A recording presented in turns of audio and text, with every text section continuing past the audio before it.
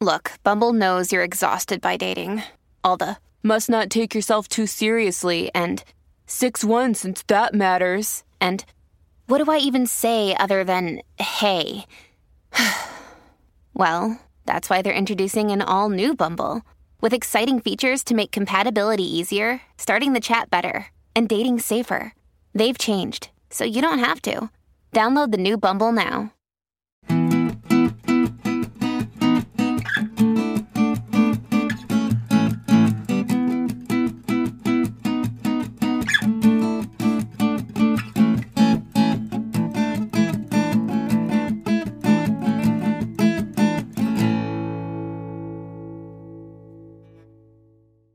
Hello, everyone, and welcome into the Star Wars Legends Lounge, the show that celebrates the books from Star Wars Legends. I'm Aaron Motes. On today's episode, while Jaina helps Tahiri with the battle within her own mind, Han and Leia travel to the edge of Alliance space to fix a relay station, and they receive help from an unexpected source. Meanwhile, Luke and Jacen arrive at Zonama Sekot. Can they convince the living planet to return from hiding and join the fight against the Yuuzhan Vong? We'll find out in Force Heretic III Reunion by Sean Williams and Shane Dix, book number 17 in the New Jedi Order series. And joining me to talk about the book today is Jay. Jay, how you doing? I'm great. How are you, Aaron? I'm doing pretty good.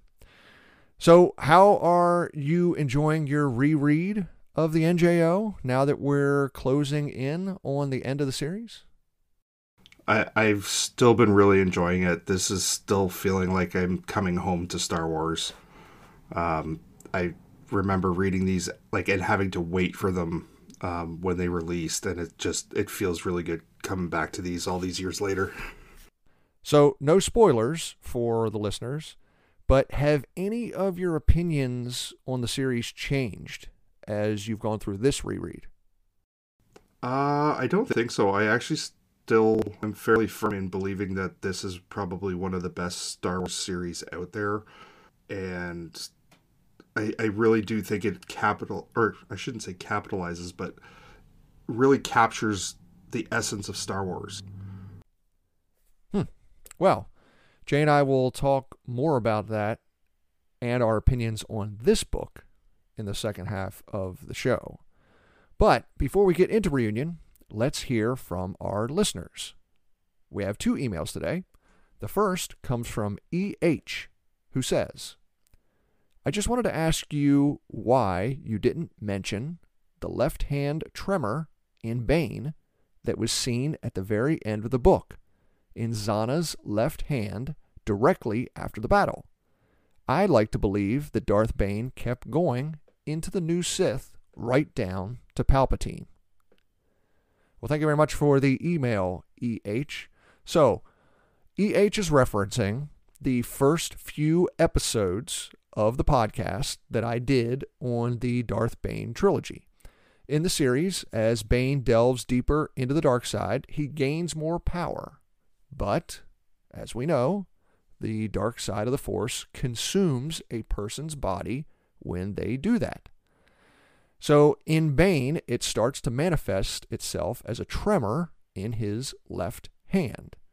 When Bane's apprentice Darth Zana defeats him at the end of the series, it ends with Zana having a small tremor in her left hand. That's a quick recap of what E.H. is talking about. Jay, what do you think about that opinion? And do you believe that the Sith are literally continuing on from Bane to Palpatine? That's actually a really interesting question, and I've never really thought about that before, but there's part of me that after reading this was like, that I would actually kind of love that.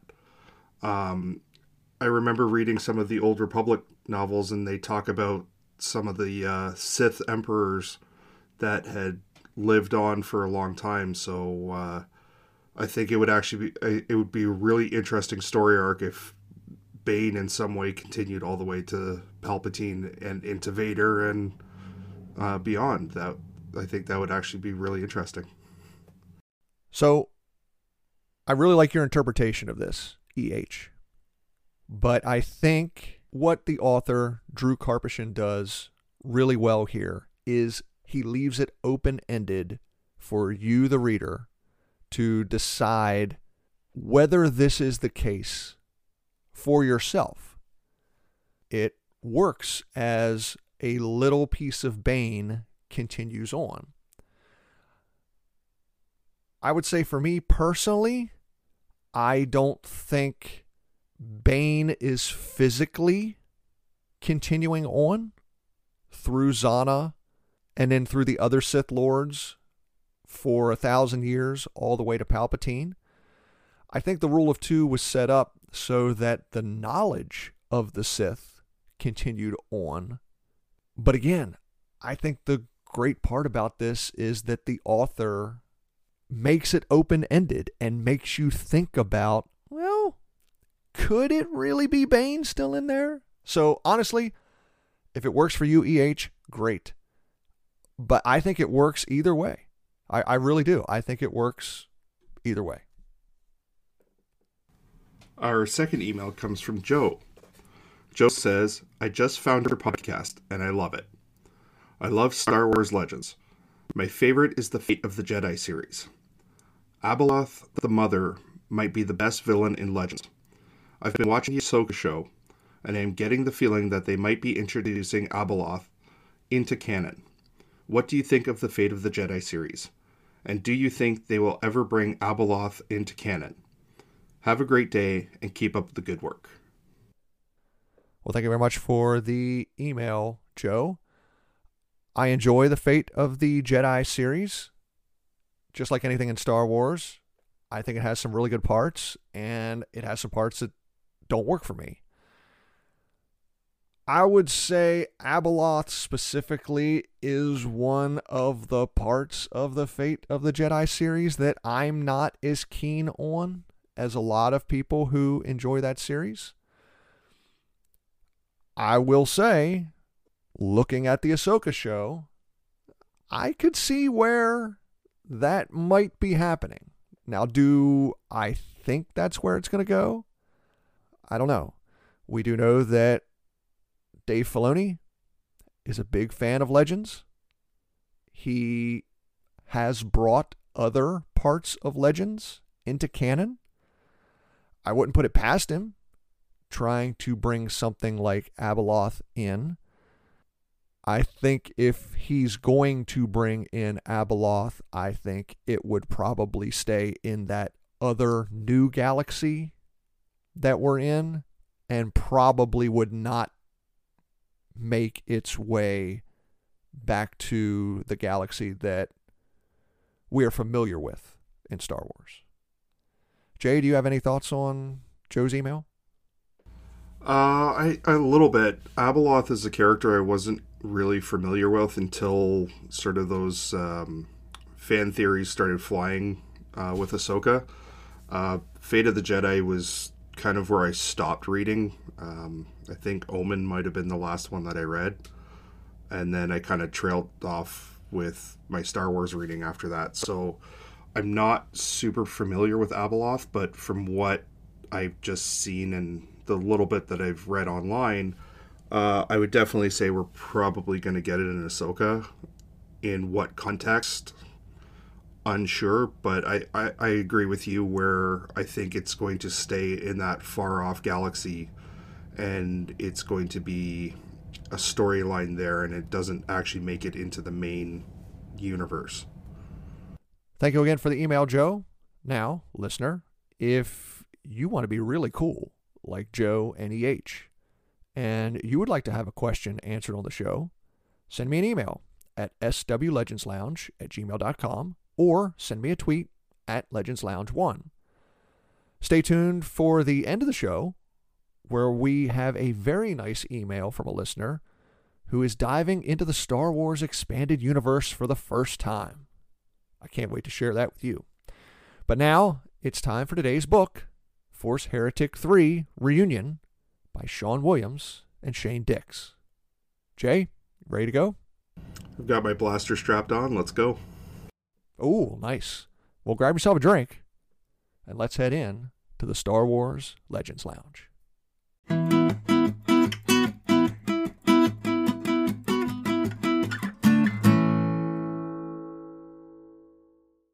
The story begins on the planet Onidax. Han goes to the Thorny Toe bar, trying to find his Rin contact. After winning a game of sabacc, Han is dragged by the bouncer to see the boss.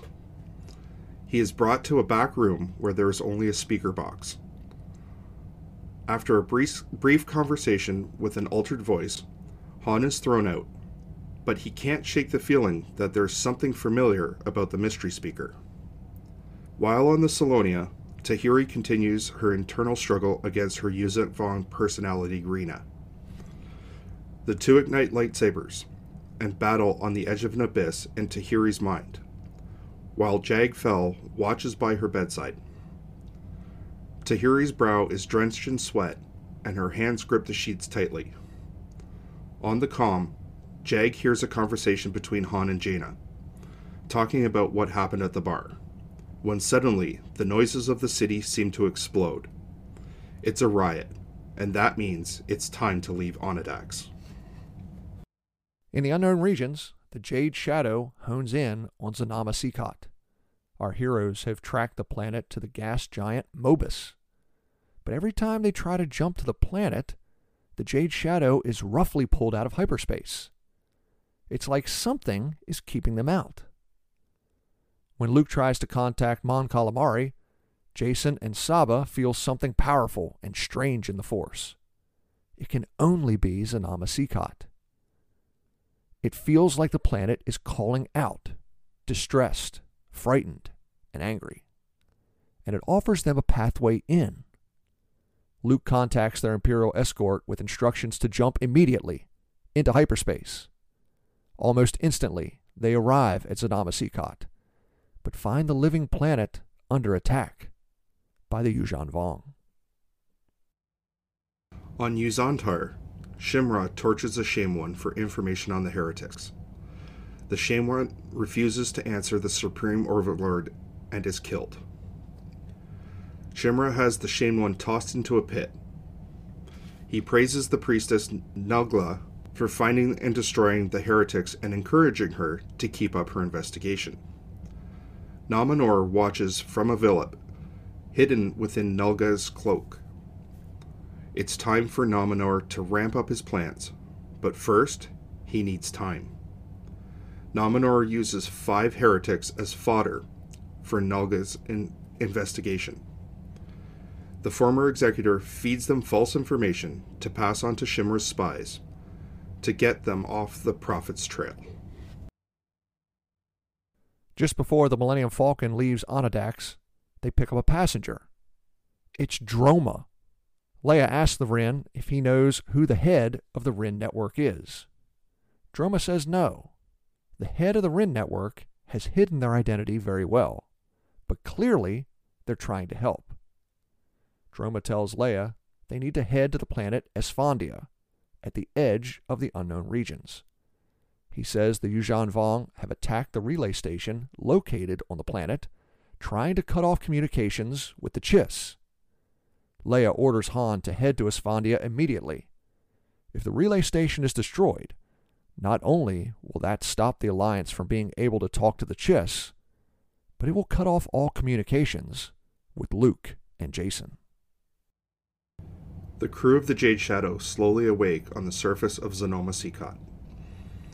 As they come to, they start piecing together what has happened in orbit. Zonama Sekot destroyed the Yuuzhan Vong ships, then seized control of the Jade Shadow and brought them down to the planet. Luke is certain that Zonama Sekot knocked them unconscious. When our heroes exit the ship, they are met by 2 Feroans, the locals of the planet. At first, the 2 Feroans seem angry that the Jedi are there. But a third Feroan emerges from the trees. She identifies herself as Jabbatha, the Magister, the one between Zonoma and Sekot. The Feroans refer to Zonama Sekot as 2 separate entities.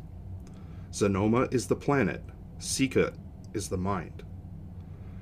When Luke asks Jabitha about the Yuuzhan Vong, the Magister says Vergir saved them from the Far Outsiders decades ago and gave them time to prepare for when they returned. Jaina takes her turn watching over Tahiri. Jaina can feel a fire inside the young Jedi, but she doesn't know how to help. She can feel in the Force that the young woman is slipping away. Jaina creates a mind meld with Tahiri in the hopes of strengthening or at least reinforcing her in her struggle. Deep inside Tahiri's mind, the Jedi and Rhaena continue to duel, but they both feel like something has changed. Something is coming. Rhaena says they should face the threat together, or it will destroy them both. A voice is calling out to Tahiri from beyond, but she stays focused on Rhaena, the enemy in front of her. Tahiri hears the voice again, and this time she can't help but look toward it, into the shadows. Rhaena takes the opportunity to push away from their duel. She screams at Tahiri, "I won't let you kill us!" and runs off after the voice. On Zonama Sekot, Jacen draws the interest of a young Faroan girl named Tessica, who keeps watching him from a distance. Jacen invites the girl to talk, but she says she shouldn't because Jedi and their lightsabers can be dangerous. Tessia says she knows this because Anakin killed a bloodcarver. Jacen is shocked to hear his brother had come to Zonama Sekot without him knowing. He's eager to learn more and asks the girl who was the other Jedi that accompanied Anakin. Tessia responds, "Obi-Wan Kenobi." Stunned, Jacen rushes to tell Luke and the others what he's just learned. On Esfandia, Han and Leia discover the relay station is mobile, built on an old AT-AT. They also find a large Yuuzhan Vong force in orbit, searching for the base. As the Falcon and Salonia prepare to engage the Vong, a pair of Imperial Star Destroyers drop out of hyperspace and launch TIE fighters. It's Pelion. He attacks, allowing the Falcon to slip into Esfandia's atmosphere. As they search for the communication base, the Falcon passes dozens of floating, flower-like objects. Soon, the scanners pick up a transmission. It's one they've never heard before, but 3PO translates. It's the giant floating flowers. They're sentient beings. And it turns out, they know where the relay station is. Falling deep into the mind meld, Jaina searches for the bright spot that is Tahiri. She sees two figures through the fog, dueling with lightsabers. It's Tahiri and Rhaena. Jaina watches as the two figures turn and face a shadow. Tahiri thinks about just giving up, but Rhaena wants to fight the shadow together. Rhaena says Tahiri is strong. Tahiri won't accept that she and Rhaena are connected. Left with no choice, Rhaena tosses her lightsaber high into the air and extends her arm. Tahiri watches in horror as the blade falls and slices through Rhaena's wrist. Suddenly, Tahiri is struck by a terrible blinding pain. Lying unconscious on the hospital bed, Tahiri screams. On Zonama Sekot, the Magister tells Luke the story of the Bloodcarver, an assassin that had taken her hostage when she was a child. Jabitha's abduction made Anakin Skywalker angry, and the Padawan lashed out with the Force, killing the assassin. Jabitha says that Sekot recognized a part of Anakin in both Luke and Jacen, and that was one of the reasons they were allowed to land on the planet. Jabitha says she will confer with the Council about whether to help against the Far Outsiders. Mara says that no matter how strong Sekot is or how far it runs, the Yuuzhan Vong will keep coming, especially if the Galactic Alliance is defeated, because then Sekot will have no allies left in the galaxy.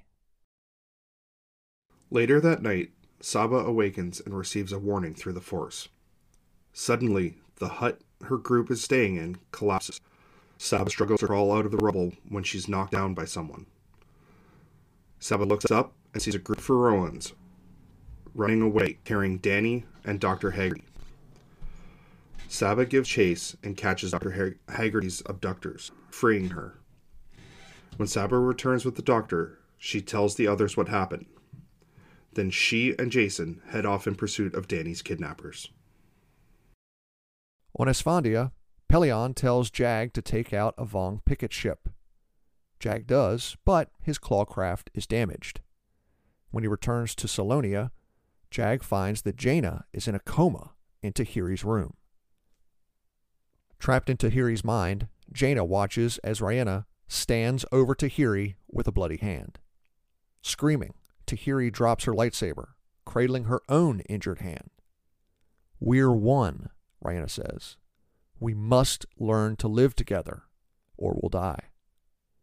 Rhaenna says they must merge, becoming something new, both Yuuzhan Vong and Jedi. Rhaenna says that Tahiri doesn't feel survivor's guilt over Anakin's death. She says Tahiri feels guilty because she's learning to live without Anakin. Tahiri and Rhaenna join hands and turn to face the creature of guilt and despair, the person trying to keep them in this cycle of pain and misery.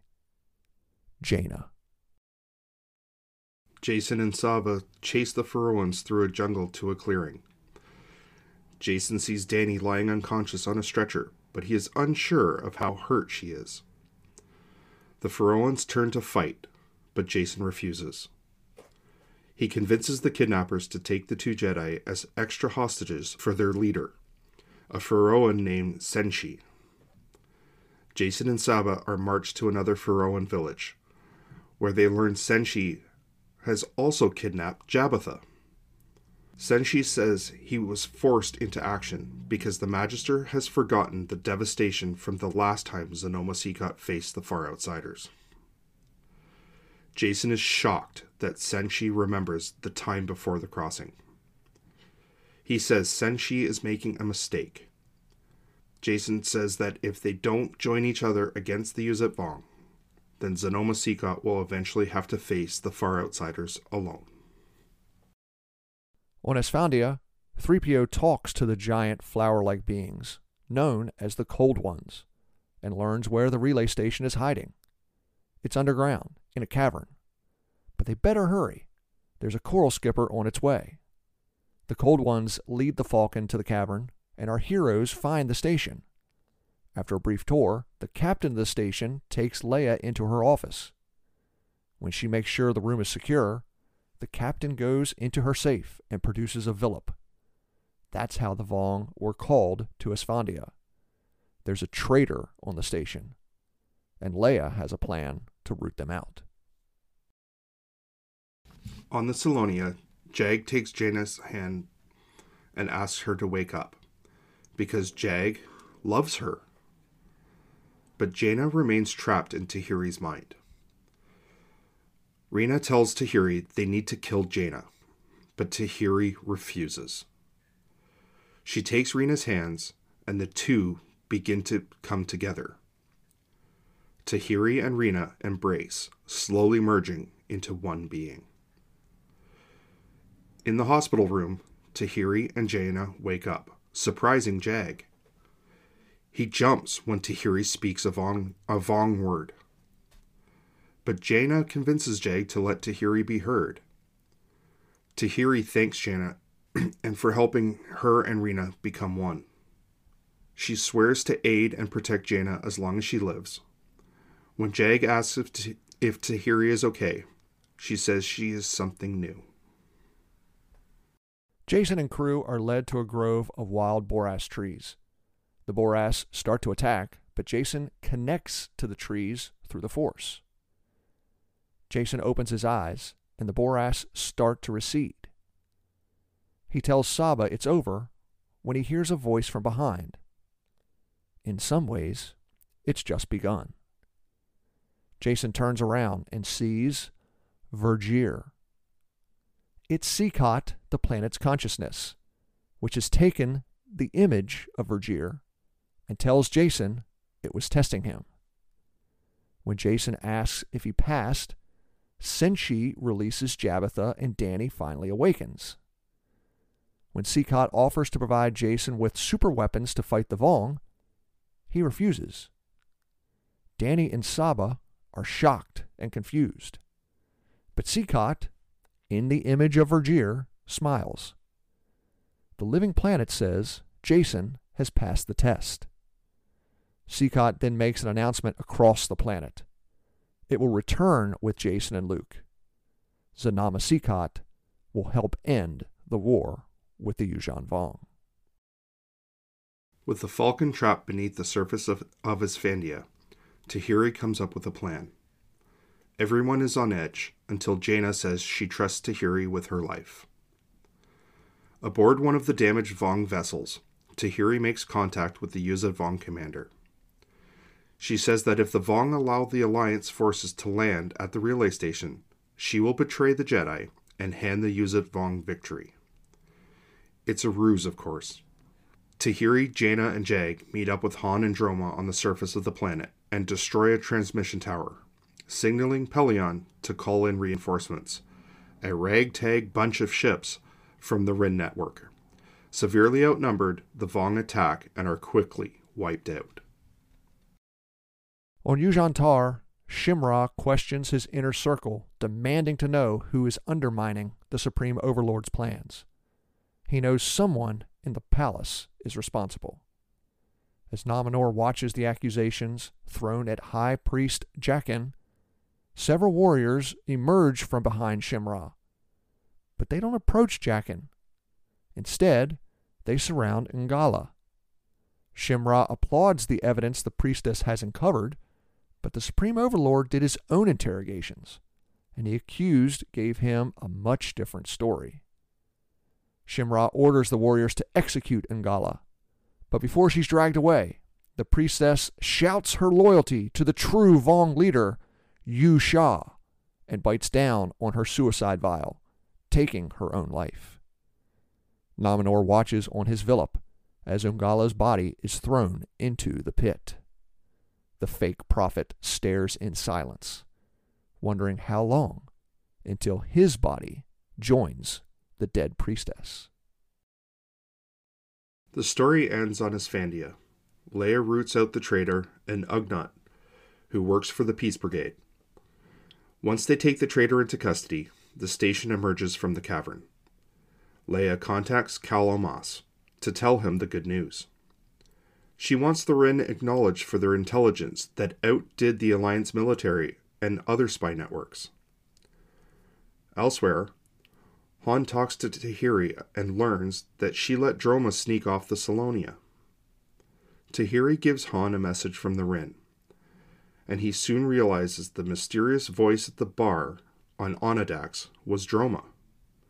Tahiri says Droma may have left, but she thinks that Han will see his friend again one day, maybe sooner than he thinks. Time for a break. When we return, Jay and I will talk more about Force Heretic III Reunion by Sean Williams and Shane Dix. I'm Aaron Moats. Stay tuned. You're listening to the Star Wars Legends Lounge.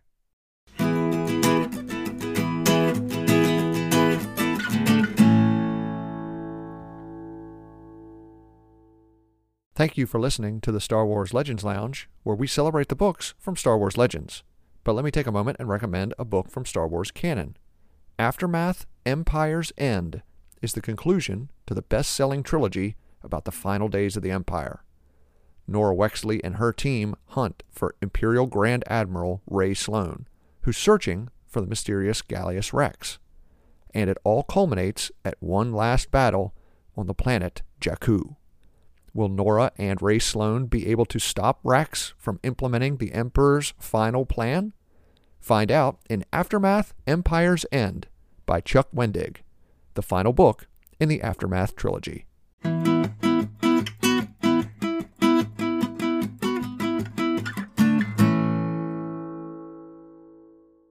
Welcome back to the Star Wars Legends Lounge, the show that celebrates the books from Star Wars Legends. I'm Aaron Moats, and today Jay and I are talking about Force Heretic III Reunion by Sean Williams and Shane Dix, the 17th book in the New Jedi Order series? Well, Jay, first off, the biggest plot in this trilogy of stories is finding and convincing the living planet Zonama Sekot to join the Alliance and the Jedi in the war against the Yuuzhan Vong. We have finally gotten to the planet here in this book. What are your thoughts about Zonama Sekot? What are your thoughts about this storyline? And what do you think Jacen and Luke are hoping the planet can do against the Yuuzhan Vong? Well, we covered it a little bit in our summary. While Jacen was talking to the image of Vergir at the same time, Luke was talking to vision of Anakin Skywalker. And Sekot asked them the same thing. If I offered you weapons, would you take it? Jacen said no. Luke said yes, because he had a vision of the entire universe being enslaved, including his son Ben. So he's like, how can I turn that down, knowing that that's the result? So obviously that can have huge implications for both of them going forward with the storyline. Jacen is still very much in his, we can solve this without violence that he's been in through this entire series. And, Luke's still the weapon that he was back in Empire, right? They're two different trains of thoughts. Now, what does that mean for when they bring this back to the Jedi Order? Are we going to get that division again, that some people want action, others don't? Are they in that dire straits now that that's the only option? I find the whole planet of Zonama Sekot interesting, but it seems like a major, almost like a major weapon being pointed in, unknown if it's a good or a bad way. So one of the very few things about the New Jedi Order series that doesn't quite work for me is Zonama Sekot. I think it's just a little too fantastical, I guess, for me, for Star Wars. It also feels a little comic booky, if I can describe it that way. I also have a hard time with the fact that people who live on the planet interact with it in as though it's two separate entities. The physical world itself, I guess, is similar to how we interact with our physical world here in real life. But the planet has developed some sort of consciousness that it can speak to the Faroans, and it can speak to our heroes. It can take the form of whatever it wants, and that they call Sekot. Again, this is my favorite story in Legends. I think this is one of the better stories in all of Star Wars. But this one aspect of the story just has never worked well for me. Does Zonama Sekot work for you? I'm like you. It's honestly something that's never really worked for me. Kat brought up in the last episode, when I first read this, I had the same thought as Kat, that this was the Green Lantern planet Mogo. And actually, as you were just talking about that and the relationship, I was reminded of the second Guardians of the Galaxy movie with Ego. And I was like, so I can kind of see that communication a bit there between regular beings and this giant, immense consciousness. But Zonama Sekot has always been something for me that hasn't truly worked. But there's other things in Star Wars like that too. Like when I watched Rebels, the Bindu I had the same reaction to the Bindu. See, and maybe that part of the story where Sekot tells our heroes that they would not be able to fully grasp what the entity is. Maybe on some level, they're talking to me, that I just can't grasp the notion of a living, sentient planet. But regardless if it works for me or not, regardless if it works for you or not, this is the story we have. When Sekot tells both Luke and Jacen that it had been visited by several Jedi in the past. You know, they knew about Vergere. But when they are told that it was visited by Anakin Skywalker and Obi-Wan Kenobi, what did you think the first time you read this? Do you remember what you thought the first time you read this? Was it a surprise to you? Yeah, it was actually a surprise to me the first time I read this. And I wanted that story. And then I think a few months later is when Rogue Planet came out and gave me that story. So it was like, at the time, that was like a huge thing. Like, wait, what do you mean Anakin Skywalker's been there and Obi-Wan Kenobi has been there? And I also like the little callback that they said that one of the attacks on Zonama Sekot was done by Commander Tarkin on that same mission. And that big chasm that they fly over in this book happened during the Rogue Planet novel when Zonama Sekot was defending itself against the first attack. Now, for me, I didn't read Rogue Planet until just 2 years ago for the podcast. That was the first time I ever read the story. So the stuff they discuss in this book, I didn't know that story until a couple years ago. You knew that story way back in 2003. I did. And I remember being slightly disappointed when I read Rogue Planet, because I don't know, maybe I was just expecting more. Maybe I was expecting more explanation on Zonama Sekot. But that was such an interesting tie-in. And then continuing on with Outbound Flight and how that connected to this series. You know, I can just remember reading this stuff and going, wow, like this really feels like a cohesive universe. All right, so my favorite story in this book is the Tahiri Rayena story. Tahiri is now more than what she was.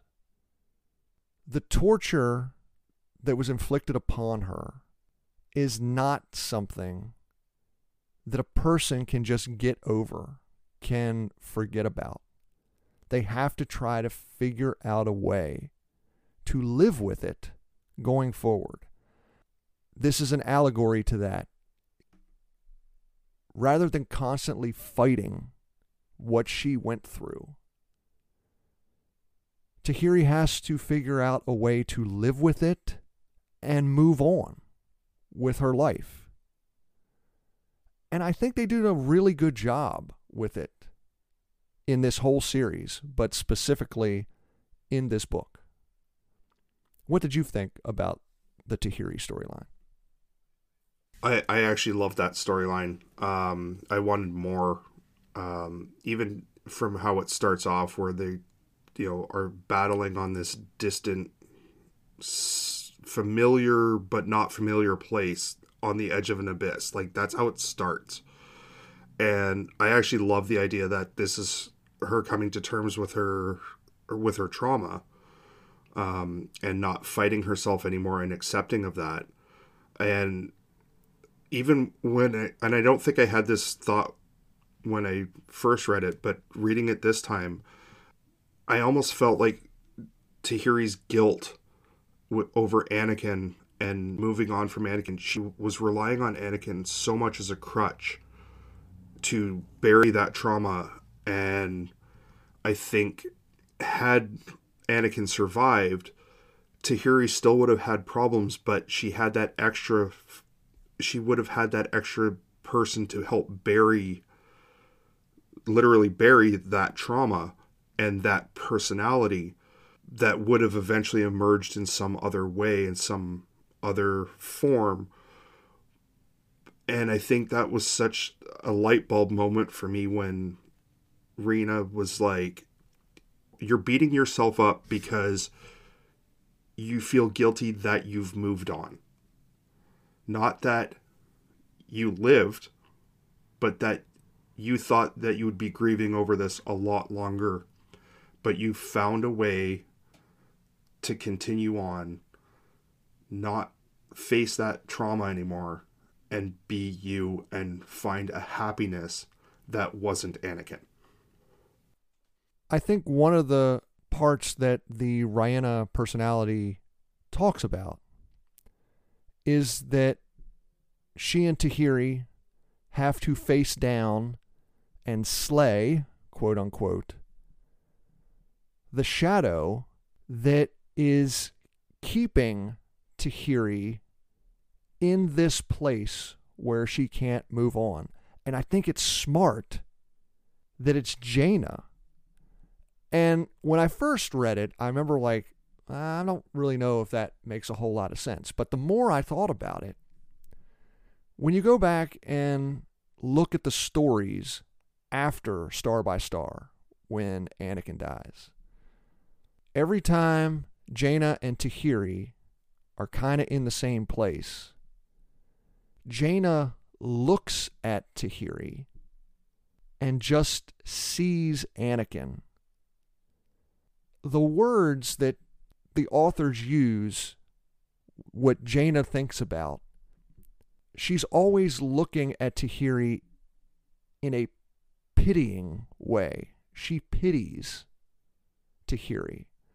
And I think Tahiri picks up on that, and she can't then move on from Anakin's death because this one person from Anakin's family, Jaina, on some level, just can't move on from Anakin's death when she looks at Tahiri, almost as though, on some level, whether consciously or unconsciously, Jaina blames Tahiri. I may be way off from what the two authors want to convey, but after thinking about it, that's the way I took it. And I thought that was a pretty smart decision by Williams and Dix. Yeah, I also saw, reading it this time too, like you talk about how Jaina reacts to Tahiri.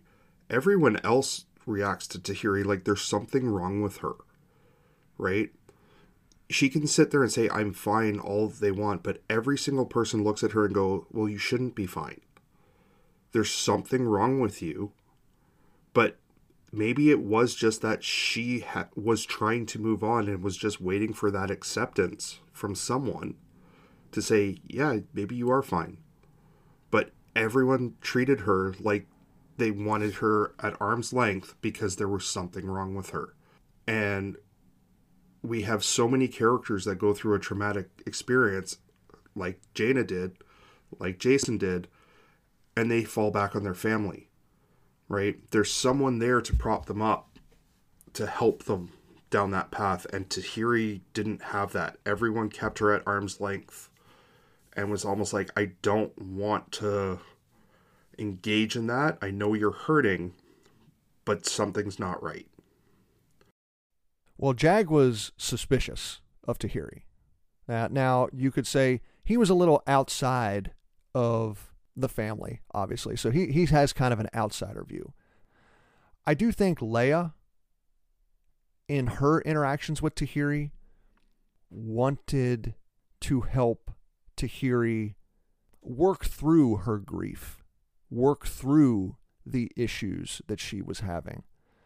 In the scenes where Jaina and Tahiri are together, I never got that sense from Jaina. I just got the sense that Jaina kept looking at Tahiri with pity And that Tahiri picked up on that. And maybe something in Tahiri was like, well, is there something wrong with me? Should there be something wrong with me? Because this person that I've looked up to, this person that I love as a family member, thinks something is wrong with me. And I think it wasn't until Jaina was the one that accepted Tahiri the way she is now that Tahiri and Rayena were then, the two personalities, were able to then coexist. I also think it's now seeing this and that internal struggle and knowing that Tahiri has been in this battle and Rena has been in this battle since Yavin 4. And that was like one of the very early books. And we saw peaks of Rena throughout when, they attacked on Coruscant, when they had the that dark Jedi that they were going after, and she turned on Rena and became invisible to the Force. Lord Nyax. Yes, that's it. Right, but it's now interesting having that insight and looking back and going, well, yeah, she's actually always been there. Mm-hmm. And she's the one who protected Tahiri when the bomb went off on Bakura. Yeah. So I find that's really an interesting point too. And Rena says it too, like, I don't want you to die because if you die, I die. Right? I will fight to stay alive. So now our heroes have a living planet that we know at some point in time in the past fought off a Yuuzhan Vong war party, much smaller war party, but fought off a Yuuzhan Vong war party. And we now have a Jedi Yuuzhan Vong being in Tahiri. One of the things about this series is that the Jedi cannot sense anything about the Yuuzhan Vong and the Force. Could Tahiri be the conduit or be the bridge into teaching the Jedi how to sense the Yuuzhan Vong and the Force? Absolutely. I think that's entirely a possibility and definitely would be an asset for the Jedi to do that. The only other person that even comes close to having that kind of insight is Jacen.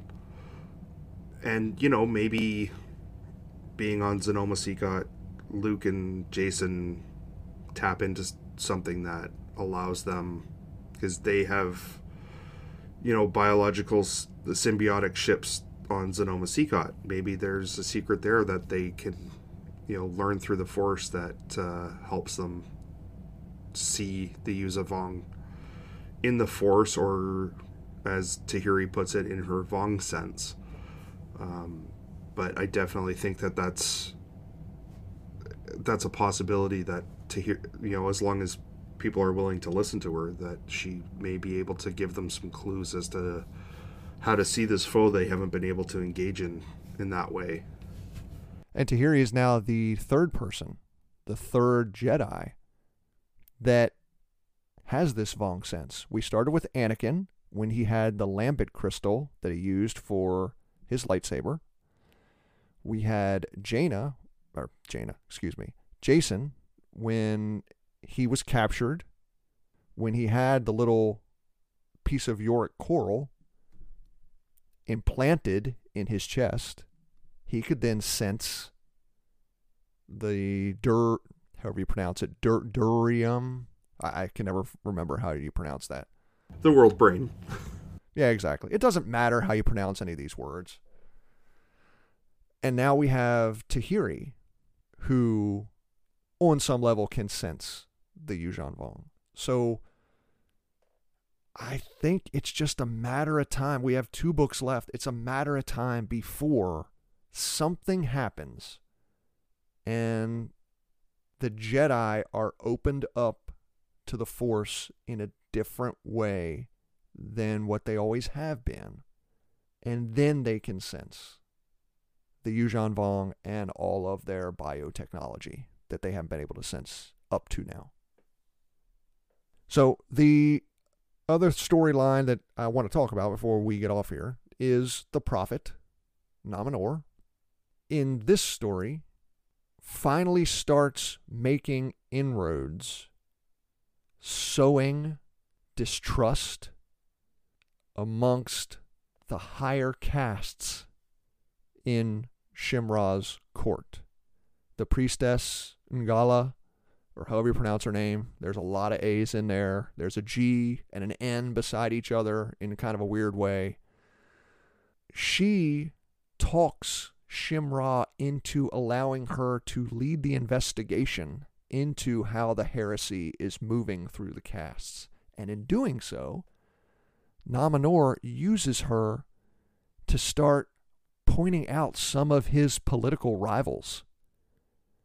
She places false evidence in the houses of Nominor's political rivals. There's like 3 or 4 members of the Intendant caste that Nominor just didn't like, that Ngala plants false evidence in there and gets them executed. This is the juicy part of the New Jedi Order, in my opinion. What do you think happens with Nominor and the heresy going forward? Because now, I mean, this is a juicy book, and he takes revenge on some of his political rivals, but in the end, he also loses his insider. She slips up, and Shimra has her executed. Well, she commits suicide before he can execute her. Yeah, it is actually a very juicy thing. She kind of almost did her job too well, and that's what created the suspicion that she was the informer. But again, we also see that Nominor still hasn't quite got the political backing from his followers. No, they tried to mutiny, and well, one of them tries to mutiny and tries to kill him at one point. Yeah, it was someone he considered in his inner circle, but he's like, he wasn't smart enough to do this coup, so who's actually behind this? So there's a spy, obviously, in his court that's reporting back to Shimra that is, I find the Yuuzhan Vong very interesting in this regard, where they really never trust each other. Shimra treats it like, he's talked about how their resources and their warriors and whatnot are very limited because of the battles that they lost, but to get rid of this heresy, he's willing to execute entire domains if it will stop. So I find this very interesting as to how they deal with their problems. You and I and the rest of our fellow hosts on the Legends Lounge were also big fans of the A Song of Ice and Fire book series.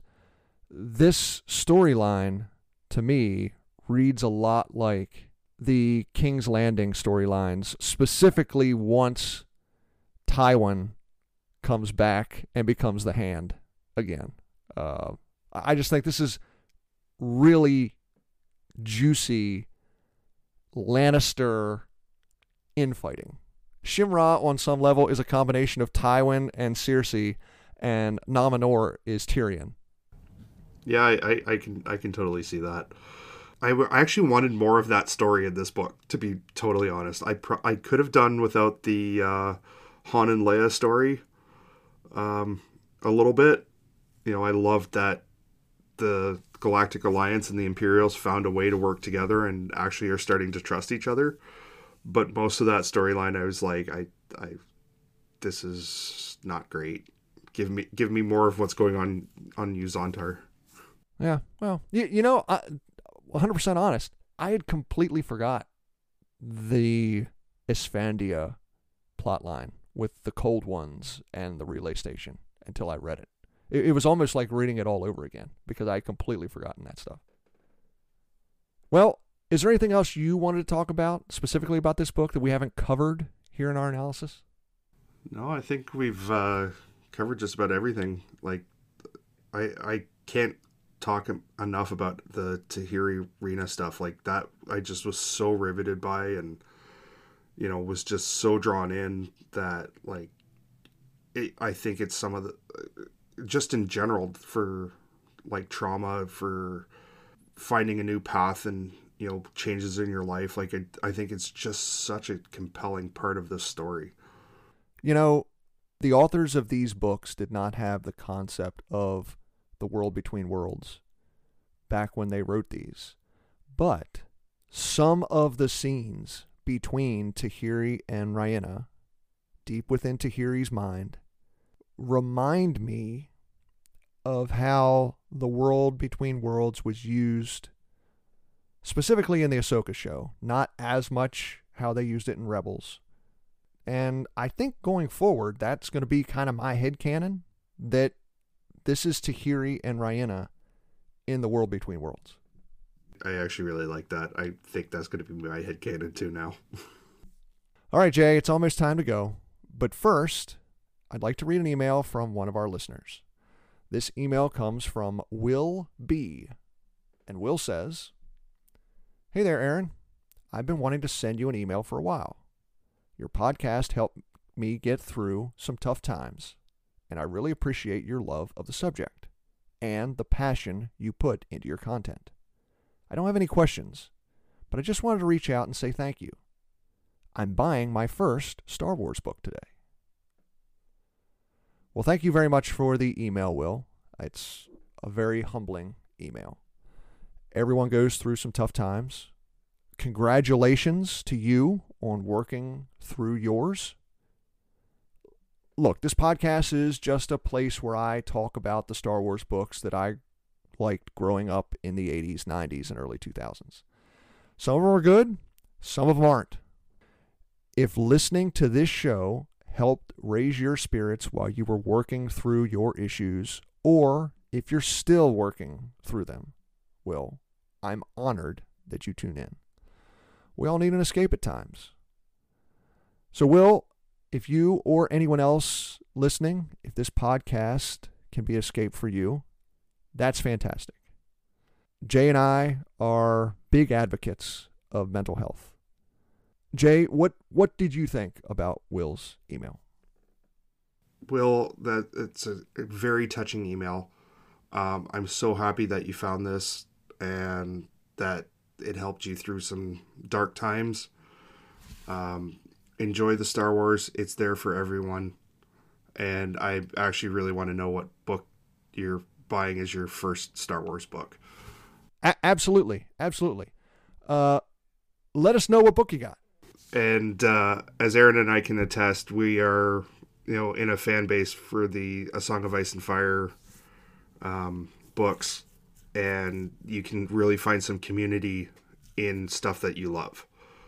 So if Star Wars is something that you love, there is a huge community out there. You'll find your people. They can help you. And I'm so happy to hear that that this podcast helped you do that. Will, did you get a Legends book? Did you get a canon book? Did you like the book? Or did it stink? Tell us if it stunk. Tell us if you thought it was great. Send us an email. Let us know which book you chose and what you thought of it. And if you would like any recommendations, you or anyone else listening to this show would like a recommendation for a Star Wars book, just send me an email. Jay and I, or any of the other co-hosts, can happily give you some suggestions. Once again, listener, if you have something that you'd like to tell us, or if you have a question for the show, you can email me at swlegendslounge@gmail.com or send a tweet at legendslounge1. Jay, thank you very much for joining me today. I'm so happy to be here, Aaron. This has been so much fun. I'm sad that I won't actually get to cover another book. This is it for me. Well, we are planning that round table sometime after the holidays in early January that we'll be able to talk about the whole series. Before we let you go, Jay, tell us what is coming up on your podcast, Animated Antics. We are about to record our episode for covering Season 1 of The Clone Wars. We have covered several Star Wars shows, but that's what we'll be covering next, is Clone Wars Season 1. Season 1, a little bit of a roller coaster, in my opinion. There's a couple good things in there. There's a couple that aren't so great. I agree. I think Clone Wars really found its stride in Season 3, and then from there it just became amazing. But, you got to start somewhere, so Season 1, here we come. If anyone would like to contact you, Jay, or contact your show, how can they do that? You can send us an email. We actually haven't had one yet, but you can send it at animatedantic0@gmail.com. You can find us on Twitter or X or whatever it's called, at JandCat1. You can find us on Blue Sky, Animated Antics Pod, or on Instagram, Animated Antics Podcast. So any of those places, feel free to send us a message. We'll probably be putting a poll up shortly about what the next series that we're going to cover is. And happy to hear about anything. You want to talk about Star Wars? Happy to do it. Want some animation recommendations? Happy to do it. Or just tune into our podcast and tell us what you like or what you don't like. Coming up on the next episode, Matt and I will talk about the penultimate book in the new Jedi Order series, The Final Prophecy by Greg Keyes. You can look forward to that episode coming out on December 8th. Thank you so much for listening to the Star Wars Legends Lounge today. I'm Aaron Motes. May the Force be with you. And remember, there's always a bit of truth in Legends.